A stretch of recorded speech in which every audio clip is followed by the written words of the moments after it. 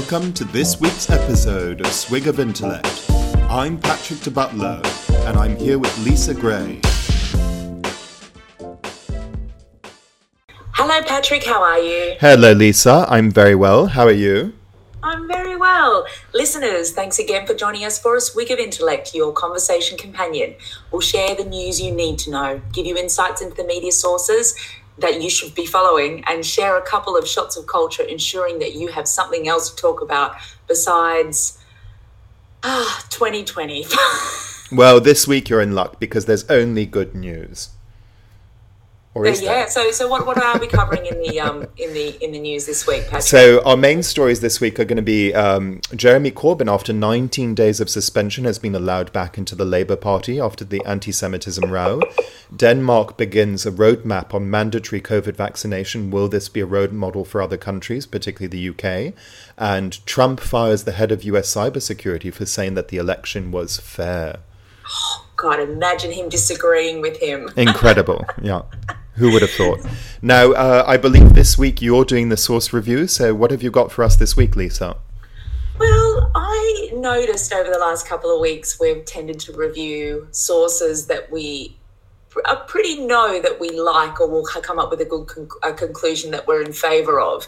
So I thought for a little bit of a challenge for us, I'd look at one that I'm pretty sure that both of us aren't fans of, just to understand why it's so popular. So I'm looking at The Sun. Ah, my favourite. I read it every morning. No. Well, I often walk past it in disgust. So anyway, I wanted to explore why I do that. So let me start from the beginning. The Sun is a tabloid newspaper. As a broadsheet, it was founded in 1964 as a successor to the Daily Herald and became a tabloid in 1969 after it was purchased by its current owner, News Corp, newspapers division of News UK, itself a wholly owned subsidiary of Rupert Murdoch's News Corp. Since The Sun on Sunday was launched in February 2012, the paper has been a 7-day operation.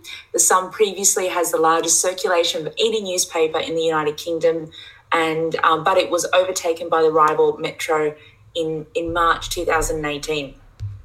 To put it in perspective on how big the reach is in terms of a main source, in February 2020, the average daily circulation was 1.2 million. Around the same time, the Times had an average daily circulation of only 417,298. The Guardian had a daily circulation of 110,000. And the New York Times has a daily circulation of about 500,000. Yes, we did say the Metro is slightly more, but I think that's really important for us to understand how, despite what it reports, it is reaching far more people than a lot of the other sources that we've been reviewing. The Sun before Murdoch launched with 3.2 million as a print run, because it was really confident it was going to be taken up, but only within weeks it went down to 1.2 million. The paper was intended to be a readership of social radicals to the Herald's political radicals. That was one of the reasons why some of the sources I read this morning said it ran at a loss, and it made way for, by 1969, Murdoch to step in. And this was going to be one of his first forays into the British media. He assured the IPC that he would publish a straightforward, honest newspaper which would continue to support Labor. Under the pressure from unions rejected Maxwell's offer, and Murdoch bought the paper for $800,000 to be paid in instalments. He later remarked in an interview he is constantly amazed at the ease in which he entered British newspapers. The first editor that Murdoch put into place at The Sun had to recruit 125 reporters very quickly, which were mostly selected for availability rather than ability. They were about a quarter of what the Mirror then employed, and Murdoch had to draft in staff on loan from his Australian newspapers. Murdoch immediately relaunched the Sun as a tabloid and ran it as a sister paper to the News of the World. The Sun used the same printing presses, and the two papers were managed together at senior executive levels. The tabloid Sun was first published on the 17th of November 1969 as a front page headlined "A Horse Dope Sensation" as an exclusive. The Sun is also known for its page 3 model, which has been a bit of a sex education for some of my friends. The first topless model on page 3 appeared on 17th of November 1970, and she was tagged as a birthday suit girl to mark the first anniversary of the Sun. A topless page 3 model gradually became a regular fixture, and with an increasing risk poses, the Sun defended page 3 for more than 40 years, with then editor Dominic Moran telling the Leveson Inquiry in Press Standards in February 2012 that page 3 was an innocuous British institution regarded with affection and tolerance. Mark the feature of the 40th anniversary, feminist Germaine Greer wrote an article in The Sun on the 18th of November 2010, published under the headline, "If I ask my odd job man what he gets out of page 3, he tells me simply it cheers me up." So on August 2013, the Irish Sun ended the practice of featuring topless models on page 3. The main newspaper was reported to follow in 2015 with the edition of the 16th of January, supposedly the last to carry such photographs, after a report in Times made such assertion. After substantial coverage in the media about the alleged change, page 3 returned to its usual format on the 22nd of January 2015. Despite the industrial relations of the 1970s, the so-called Spanish practices of the print unions, the Sun was very profitable, enabling Murdoch to expand his operations to the United States from 1973. It is rumoured that this is what encouraged his overt political backing. When he first took over the Sun, he remained nominally Labor supporting, and then the headlines did encourage a Thatcher leadership, and then consequently, after the Thatcher years, he quite overtly backed Tony Blair, which is one of the reasons why he had such a landslide coming into politics. Since he backed Tony Blair, it seems like the Sun has been quite consistent in backing the Conservatives. Murdoch's response to criticism. He, over the years, there's been a lot of criticism going towards the Sun as a tabloid newspaper. He often says to the critics that they are snobs who want to impose their tastes on everyone else. Mackenzie claimed that the same critics were the people who, if they ever had a popular idea, would have to go and lie down in a dark room for half an hour. Both have pointed to the huge commercial success of The Sun during that period and its establishment as Britain's top-selling newspaper, claiming that they are giving the public what they want. So for me, Patrick, before I give my conclusion, what are your thoughts on The Sun? Well, listen, to be very honest, I've never read The Sun. I read it, I think, once at school when a friend got it for a page 3 thing. And that was the only time I actually ever saw a copy of The Sun. We used to study it a lot in politics class. And of course, I know about the influence of The Sun. And, I think for Murdoch, as you discussed quite rightly, it was an enormous launching pad in the UK in terms of influence. And he's used it very, very, very well. The early days of being, a very successful tabloid newspaper, it allowed him to get a huge amount of influence when Margaret Thatcher was, on the cusp of becoming Tory leader in 1979. His endorsement of her, I'd argue its influence was colossal for New Labour. As you also quite rightly pointed out, Tony Blair doesn't really exist without the support he got from Rupert Murdoch, and it's really his Faustian pact. Tony Blair's with Murdoch has to do with the influence of The Sun. Its headlines, are very famous. It's The Sun what won it, and will the last person leave Britain turn the lights off? When it backed Major over at Kinnock in '92. So it's had a tremendous influence. I think it's also interesting because it's partly the hypocrisy that surrounds Rupert Murdoch. Let's never forget that Rupert Murdoch is a newspaper heir, comes from a well-off family himself, and also was an Oxford graduate. And I think what he's understood is which he's done with Fox News and most of his media. I wouldn't say the Times so much, but a lot of his other media. He's understood that you pit the snobs, versus the working man, and the Sun is that reflection of it. And it allowed him also to be able to buy the most influential establishment newspaper in the UK, the Times, which is a very different newspaper from the Sun. So it's not a newspaper I'd have much interest in reading because I don't think it's very high quality. I think it suits an agenda. But, it would be completely snobbish and wrong to not give it the influence which it's had in British life, which has been colossal over time. I think, I agree. That's why I started my source review with the kind of numbers that The Sun reaches compared to other newspapers in the UK, because regardless of the kind of quality of journalism and the deliberate cost cuts that have been made that have obviously impacted what we're reading, and also the very blatant agenda that Murdoch has behind what he's trying to win over, we cannot deny its influence. And I think that's been a very not capitalist, but a money-making strategy that's done very well for him, and it's basically set up his career in America. Oh, incredibly well. And, also, let's not forget Murdoch isn't a US citizen. And yes, you're absolutely right. It was a way, the gloom of 70s Britain in the economic downturn. He went to America and made his fortune. But yes, you're right. Newspaper circulation figures, though it shouldn't be surprising, to be honest, most newspapers, including the New York Times and most broadsheets, as they're typically called, have low circulation compared to a tabloid. And to be honest, there's only one country in the world which has really high newspaper circulation figures, and that's Japan, where, for example, newspaper circulations can be as high as 10 million. That is a complete rarity. In the US, I believe the most popular newspaper is USA Today, which barely hits above 1 million and a bit. Or, sorry, it could be a little bit more, but it's still a tiny figure compared to the overall US population. They're just very small newspaper readership.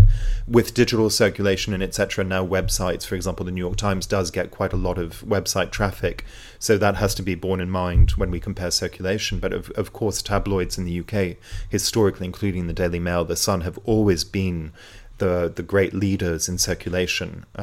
Broadsheets have never been tremendous leaders in circulation ever. So it was very clever financially for him. It gave him a launch pad to buy establishment newspapers. It allowed him to go to America, buy a tabloid over there, and also to build up, the only really successful tabloid in America, the New York Post, which is an Americanized version in many ways of the Sun.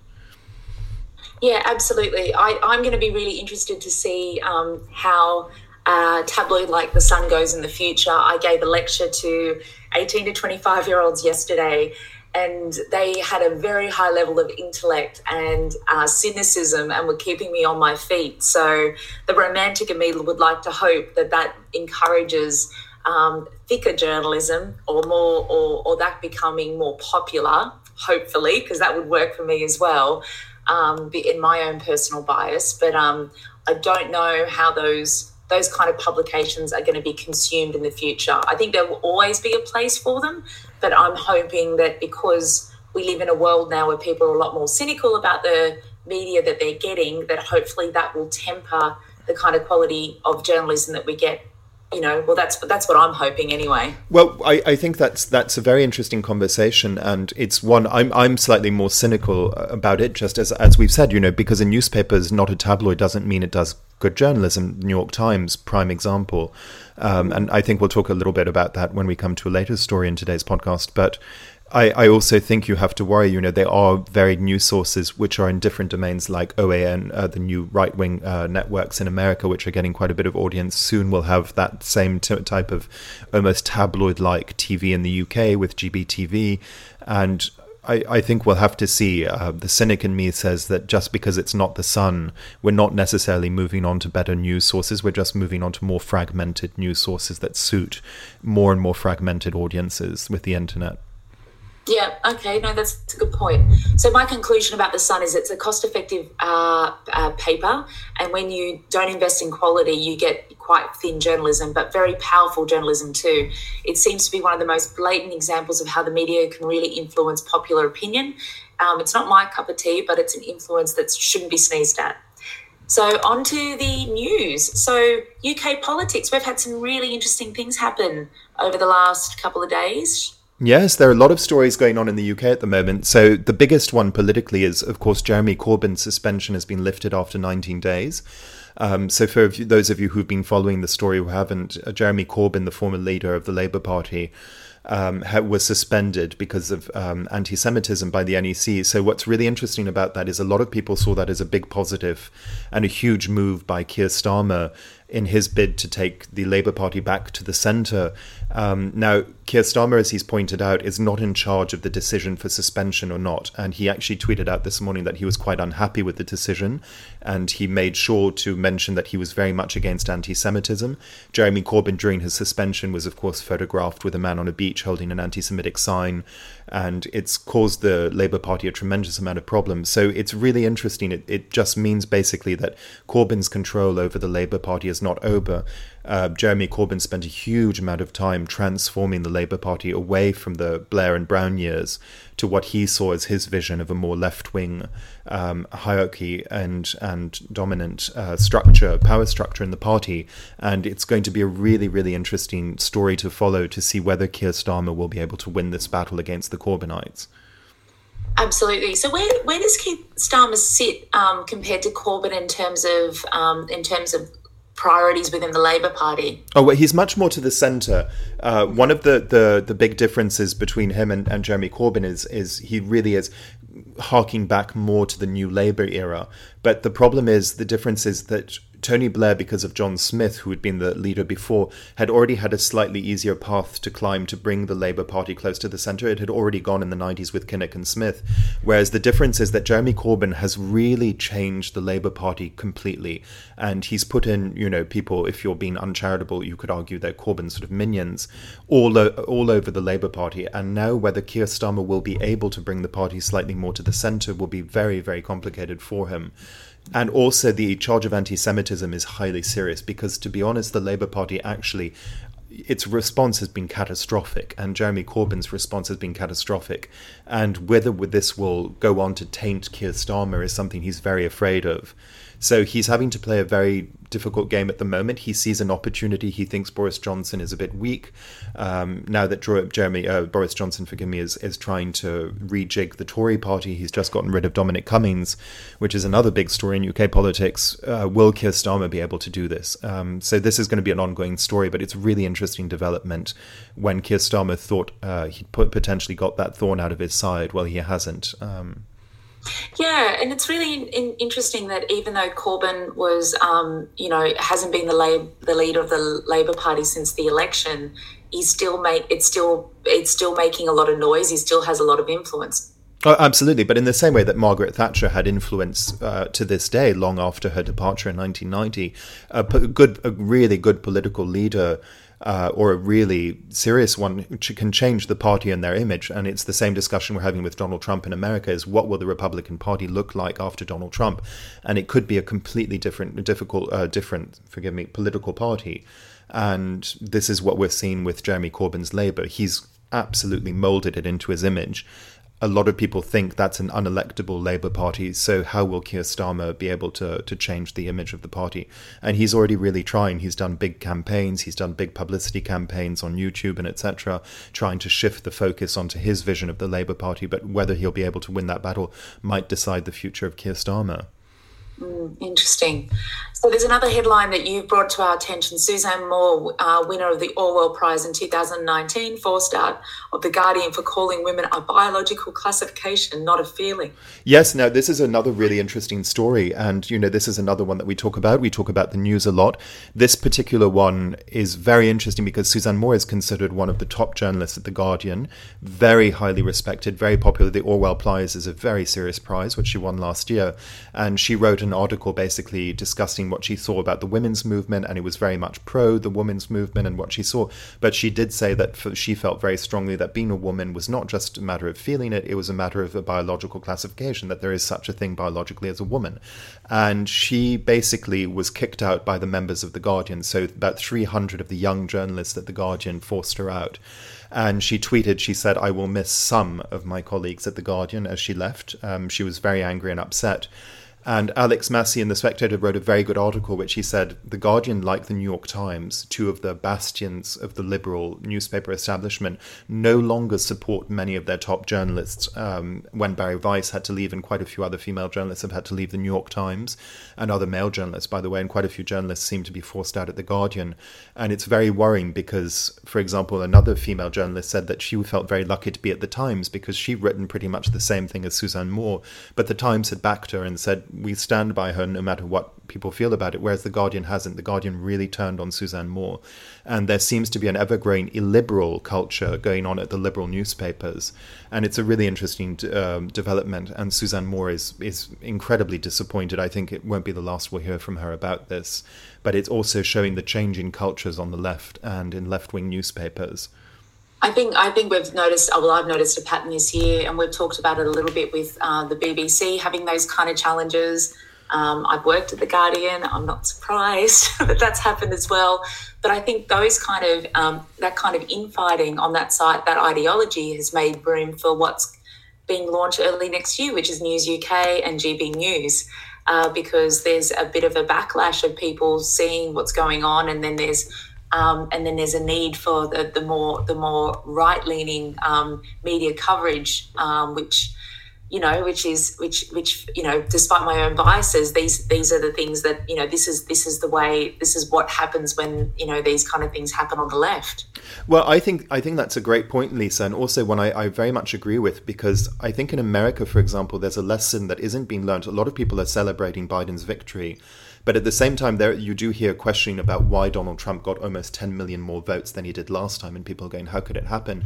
But there is definitely a very serious backlash to political correctness and to what's going on the left.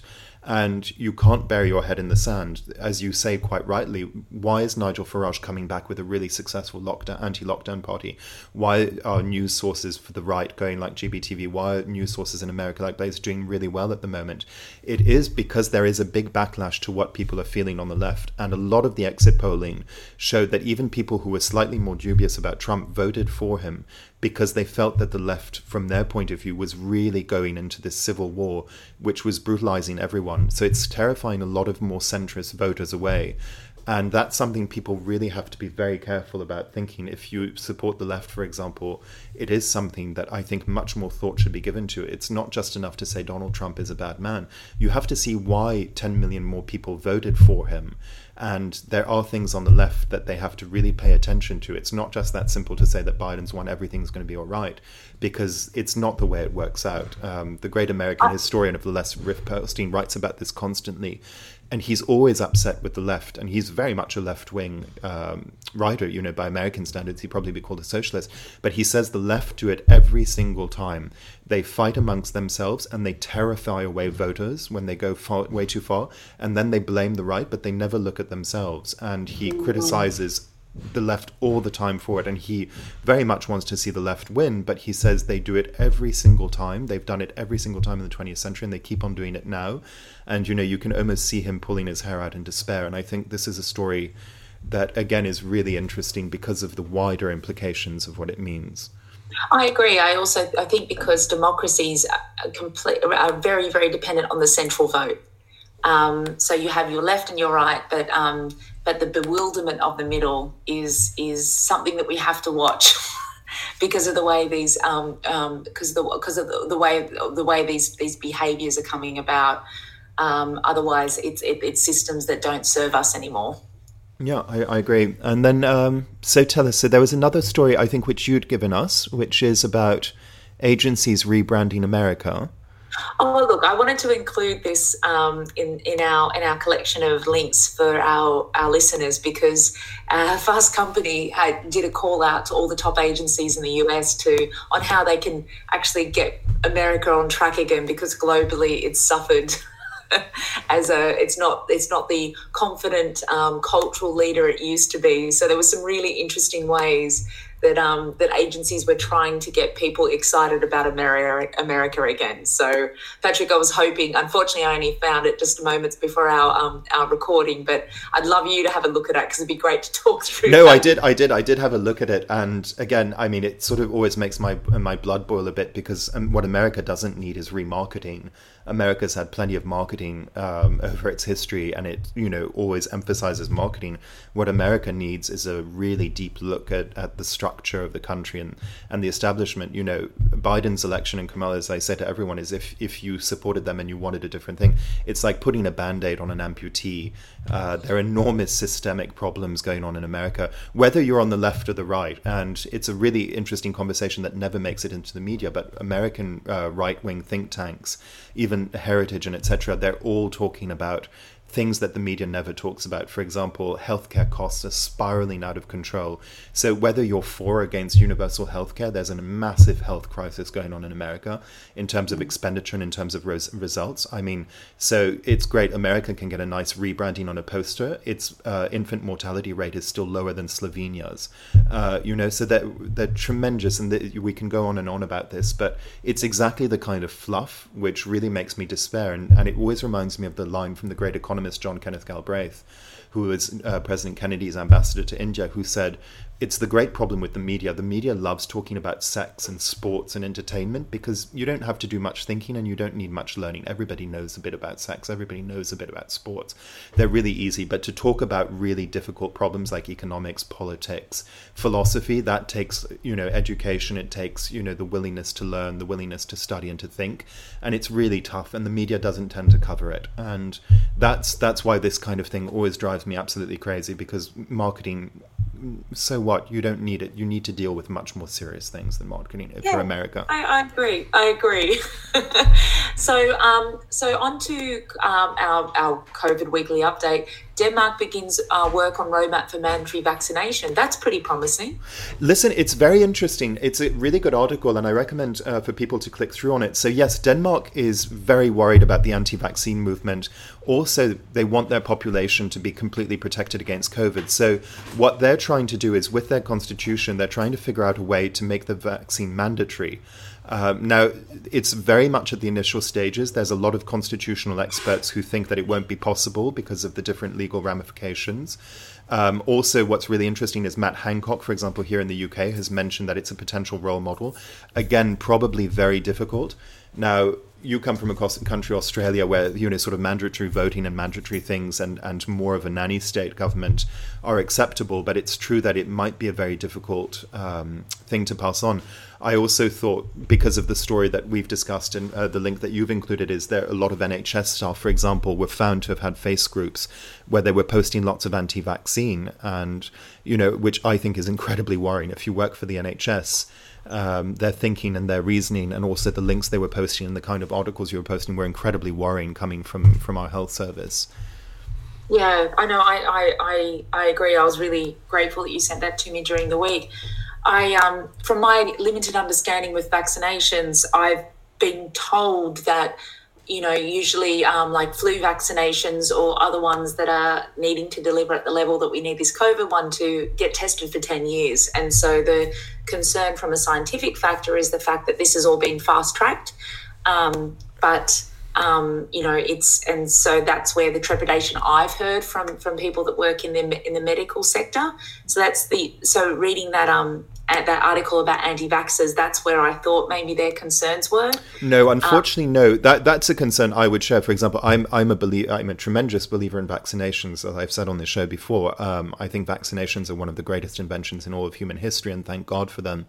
No, in this particular case, it wasn't the worry, which is a worry I share, of course, when vaccinations are brought out with tremendous speed and they're not completely tested and etc. There can be problems, and absolutely it's something to be careful of. In this case, it was NHS staff posting articles by Wakefield and other things which were completely false and erroneous, and nothing to do with the early release of the vaccination, but to do with much more serious anti-vaccine things.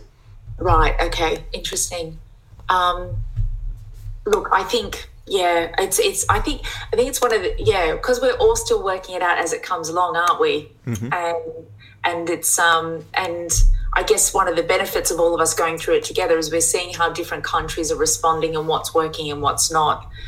I'm really looking forward. They've started trialling planes. It's called a COVID-free plane that goes between America and the UK, where you get tested for COVID before you get on the flight to make sure you don't have it, and then you get tested when you arrive. And I think more of those kind of systems coming into play are going to just help us get back on our feet again. Yes, and listen, let's see how this progresses, as everything with COVID. Now, to move on to another story, there was one final story because it's slightly breaking news to do with the American election, which is that Donald Trump has fired the head of US cybersecurity for saying that the election was fair. I don't know if you saw this story, Lisa, and what your thoughts are. Look, if it's it's going to ruin his optics. So of course he should have fired the head of US cybersecurity for saying it was fair. No, it's very much in character, but listen, I don't think it's completely unexpected. But it does lead into a more serious subject, and I posted a link to a very good article in the Times about this, and this is the story I mentioned last week, which worries me the most about the final months of Donald Trump, which is also starting to worry a lot of Republicans, is Donald Trump has quite a bucket list before he goes. Now, it's a really serious story because Donald Trump has threatened to bomb Iran's nuclear sites, and also he's tried to designate the Houthi rebels in Yemen as a terrorist group. Now, this is a big hypocritical story that concerns all of us because Britain and America's behavior has been disgraceful when it comes to Yemen. Anyway, long before Donald Trump, this goes back to Obama. With his drone strikes in Yemen, but it has to do with the influence that we're currently giving to the Saudis and the Gulf states versus Iran. And in this particular case, if Donald Trump were to designate the Houthis as a rebel state, as a terrorist organization, it would send the country most likely into a famine. Now, it's already suffering from the worst cholera outbreak in the world, as if that's not enough. Now, to send the country into a famine would be quite extraordinary, given that we've been giving weapons and money to the Saudis, who've quite frankly managed one of the most mismanaged wars in modern history, bombing school buses and hospitals throughout Yemen using American and British weaponry. So it's really quite a disgusting story all round, which never gets nearly enough press. What's going on in Yemen is an absolute disgrace, and one which we bear in the West a huge responsibility for, in particular in the UK and America. But also I think people should be very worried about what he's achieving to do, because he's basically trying to block, through the influence of the Israelis and the Saudis and the Qataris in particular, Iran's influence. And by doing that, he is trying to pass some of the largest arms deals ever done to a country which, as I've said before, where citizens were responsible for 9/11 and where Wahhabism and a very strong strain of anti-Western Islam, fundamentalist Islam, goes through. And so it's a really important story for people, because Donald Trump can actually cause and have a huge amount of effect on world politics before he goes, and in particular if he manages to do this before he leaves. I mean, we saw the opposite. Well, we saw Obama's version of that before he left, with all the legislation and what he was trying to do before Trump came in as well. So we have, it's very typical for people to do this, but I guess the level and the and his methodology of almost carpet bombing, is quite scary. And I've been lucky enough to be working on a project with some Doctors Without Borders in Yemen, and I couldn't agree with you more. It's absolutely horrendous what's going on over there, and it's quite frightful how much we don't know what's going on. Only just in the last month, they've let media back into Yemen, and we're starting to understand a little bit more. But actually, from a media perspective, talking to some of my colleagues in mainstream media and trying to get this story out there, you get into a conversation about, pick the war, pick what's going on, and it's quite awful. So hopefully some more attention gets brought into Yemen sometime, and then hopefully we can stop Trump making it worse. No, and absolutely, it's not just an anti-Trump thing, as you were quite rightly pointing out. It very much has to do with Obama as well, and with previous presidencies going back a long time. I mean, Obama, when it came to the military, was, by European standards, a highly centre-right president. I mean, he bombed more then, I think almost both presidents combined the amount of drone attacks that he sent into Yemen and to other countries. I mean, he was a highly military president, and he deserves an enormous amount of criticism for the way he left office, certainly in terms of the military. What's quite interesting in Trump, on the opposite flip side argument, is that Trump is actually trying to draw down the troops from Afghanistan and Iraq. And now we're coming into almost the 20th year of war of America being involved in a war in Afghanistan, which is incredible. That's 2 decades that America has been fighting in Afghanistan with no end in sight, and Donald Trump is trying to bring it down. And for the first time in a while, Mitch McConnell's, dared to say something against Trump and saying he thinks troops should leave, which is funny because, a lot of people on the left would be more in agreement with what Donald Trump is trying to do in Iraq and Afghanistan, trying to get the troops out and trying to end those wars. So it's, that very odd mix of politics and foreign policy that Donald Trump can bring. Yeah, absolutely. So now on to some more positive news. There's some exciting movements going on with the UK Green movement, isn't there, Patrick? Yes. We brought this story to you, I remember, a few weeks ago as well, and Boris Johnson has just gone into more plans about the Green Industrial Revolution, which a lot of environmental groups are excited about. A lot of other people feel that not enough is done or that it's not realistic at all. But it's still really interesting that he's talking about it very seriously, and let's see where it goes. I think it's very, very interesting in terms of wanting to get wind power, in terms of getting job creation in the green energy sector. Rishi Sunak has also come out with quite a proposal, which a lot of people think is quite bonkers, but to charge all motorists per mile that they drive, which I don't even know how it's feasible.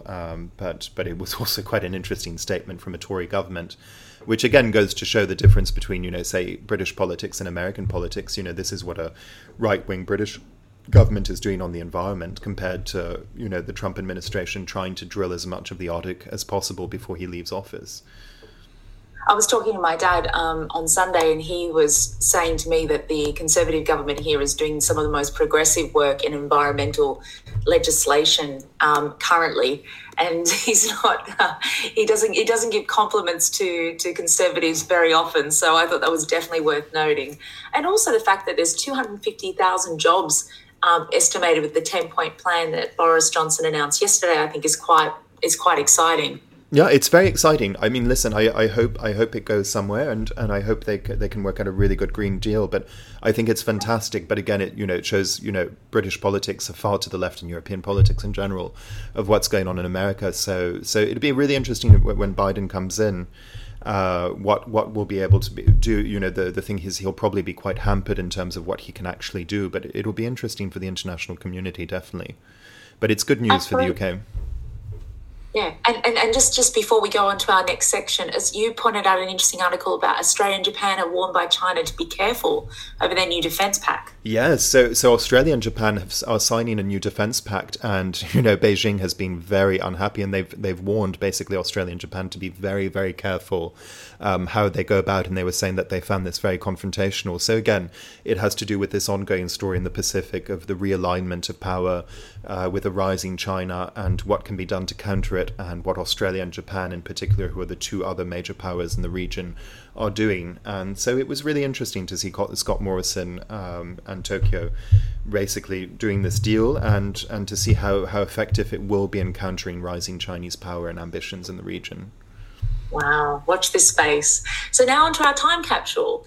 I wanted to bring a initiative that's been started in Portland which it's just kicked off, but I think it's a really progressive one to look at for our future. It's called Impact Justice, and it was Impact Justice by the Homecoming Project, which is an organisation founded to find better solutions to criminal justice reform, would act as a matchmaker between Oakland residents with an extra bedroom to rent and people leaving prison who need a place to stay. It wasn't unlike Airbnb. In the 2 years, they've placed 27 participants across the county, spending roughly $10,000 to secure a 6-month stay for each participant, meaning rent paid directly to their hosts alongside case management and training for hosts. I think this is really quite progressive. I live near a halfway house here in Kilburn, and it just recently got shut down. And I must admit, with the kind of people that were out the front, I was a bit, nervous always walking past it. But I like when people are trying these new integrations to help work in processes to make justice systems work better. Yes, absolutely. I mean, prison reform is incredibly necessary, particularly in America, where they lock up more of their own people than any other country in the world. But yes, I think they're really interesting. It'll be very interesting to see now that there are big movements towards prison reform, also because of the strength of BLM and other black movements in America. The highest population by far in America of incarcerated people are, of course, black Americans. So it's really interesting to see what's going on. I know there was a bit of a setback in Oregon as well, when I believe the mayor of Portland, who had acted to defund the police by $18 million, then called the police to protect her when she wasn't happy with her Uber ride. And this has caused a lot of, mirth in America because of hypocrisy. So there are still problems, and there are going to be quite a few hiccups along the way. But one step at a time. One step at a time. But I do agree, it's an encouraging story. I'm glad to hear it. So what are you bringing from the past? From the past, so I'm bringing in a really interesting story, one which I think almost no one knows about. I only learned it fairly recently. Is the story of a young man called Matthias Rust. So Matthias Rust was a German 18-year-old, and he decided in 1987 to fly a small airplane, a Cessna, from Helsinki to Moscow. Now, what's incredible about this story is that he was tracked by the whole of the Soviet air defense, and this is meant to be at the height of the Soviet Union, when the CIA had said the Soviet Union airspace was impenetrable. And he managed to fly all the way from Finland to Moscow, and he landed on the Bolshoi Bridge near Red Square in Moscow at the height of the Soviet Union. And he wasn't shot down because a lot of the Soviet air controller believed he was a friendly aircraft, possibly a Russian aircraft. And he later said that his ambition had been to create an imaginary bridge between the West and the East in order to reduce tensions between the two sides during the Cold War. Now, his flight actually has enormous historical repercussions, because at the time Gorbachev was, of course, trying to reform the country, and he was quite blocked by the military. And what it allowed Gorbachev to do the largest purge of Soviet military officials since Stalin's purges. And he managed to replace the head of the Minister of Defense, the Air Chief Marshals, hundreds of the most influential Soviet military leaders because of their failings to block this airplane from flying in. And the CIA later said that it had been one of the most remarkable things they'd ever seen, because it had shown that, the Soviet airspace was in fact quite the opposite to being impenetrable. It was almost a bit of a joke. And basically Gorbachev later credited this as being one of the most important things to have happened to allow him to have reformed the Soviet Union peacefully. And all of this because of an 18-year-old flying. And what I always find fascinating is, in America, the Americans always credit Reagan for bringing down the Soviet Union, which I've always thought historically is ridiculous if you study it, but that's another conversation. But in this particular case, actually the flight of an 18-year-old German boy really did actually help bring about the end of the Soviet Empire, which is a colossal thing to have done. Now, Rust was imprisoned for 4 years. He was later pardoned by a very influential Russian minister after 14 months. And he's had this really odd life afterwards. He's been arrested for stabbing a girlfriend, I think in the early 90s, went to prison, then got out, then went to India and became the head of a sort of Hindu Krishna group, and then came back and then apparently is working as a trader in a bank. So he's had this really, really odd life. And then he was interviewed in these big interviews in Germany and in the Western press a few years ago, and these interviews are available online. But anyway, I think it's one of the most remarkable unknown stories about history in the modern era. Absolutely. Wow. Thank you for bringing that to us. My pleasure. So shot of culture. What? Oh, you've got a good one this week. Tell us. Well, listen, I wanted to bring one of my favorite movies of all time, which has just come on Netflix, which is Francis Ford Coppola's Dracula. So Coppola is the great director of The Godfather, Apocalypse Now, and at a very low point in his career, when he'd had a lot of busts and he desperately needed to make some money to stave off bankruptcy, he decided to adapt Bram Stoker's Dracula. And in my opinion, he made a movie which I think is a masterpiece. A lot of people think is either a near masterpiece or at least one of the best movies of the 90s. And it stars Gary Oldman in his first really big starring role as Dracula, and it's got an incredible supporting cast: Winona Ryder, Anthony Hopkins, beautiful Sadie Frost, Keanu Reeves, among many others. It also has one of the greatest movie scores of the 90s, composed by the Polish composer Wojtek Kilar, which was used in every single movie trailer throughout the 90s and early 2000s. I think it's fantastic for several reasons. visually, it's absolutely beautiful. Coppola famously fired all of the visual effects team because they wanted to use computer CGI, and he refused. He only wanted to use in-camera, old-fashioned effects, and it makes the movie absolutely stunning because he used all these incredible techniques. Gary Oldman is probably, in my opinion, the definitive Dracula. Anthony Hopkins just chews the scenery. All the actors are fantastic. Keanu Reeves is a bit more controversial in his performance, shall we say. Many people think it's one of the worst performances ever, but it's quite entertaining to watch now, watching Keanu Reeves trying to play a sophisticated English gentleman. But anyway, I highly recommend it for those of you who haven't seen it. I think it's a masterpiece. I think it's one of Coppola's greatest movies, alongside The Godfather and Apocalypse Now in the Conversation, and really, really worth watching. He is a wonderful filmmaker, Francis Ford Coppola. He's a genius at his best, yeah. Yeah. So mine is a series, but it's by an Oscar winner as well, Steve McQueen, who is a beautiful filmmaker, and he launched a series called Small Acts, which are his love letters to Black resilience and triumph in the London West Indian community. It's really special to watch. It's very well thought through. It's quite original. I haven't seen anything like it. And the acting is really, really special. So I absolutely recommend it. You can see it on BBC iPlayer. And I will try and find links for our listeners in Australia to see where they can watch it too. I'd love to watch. I think I agree with you. I think Steve McQueen is actually one of the best young directors alive. I mean, young director, he's been around for a while now, but I think he's an extraordinary director.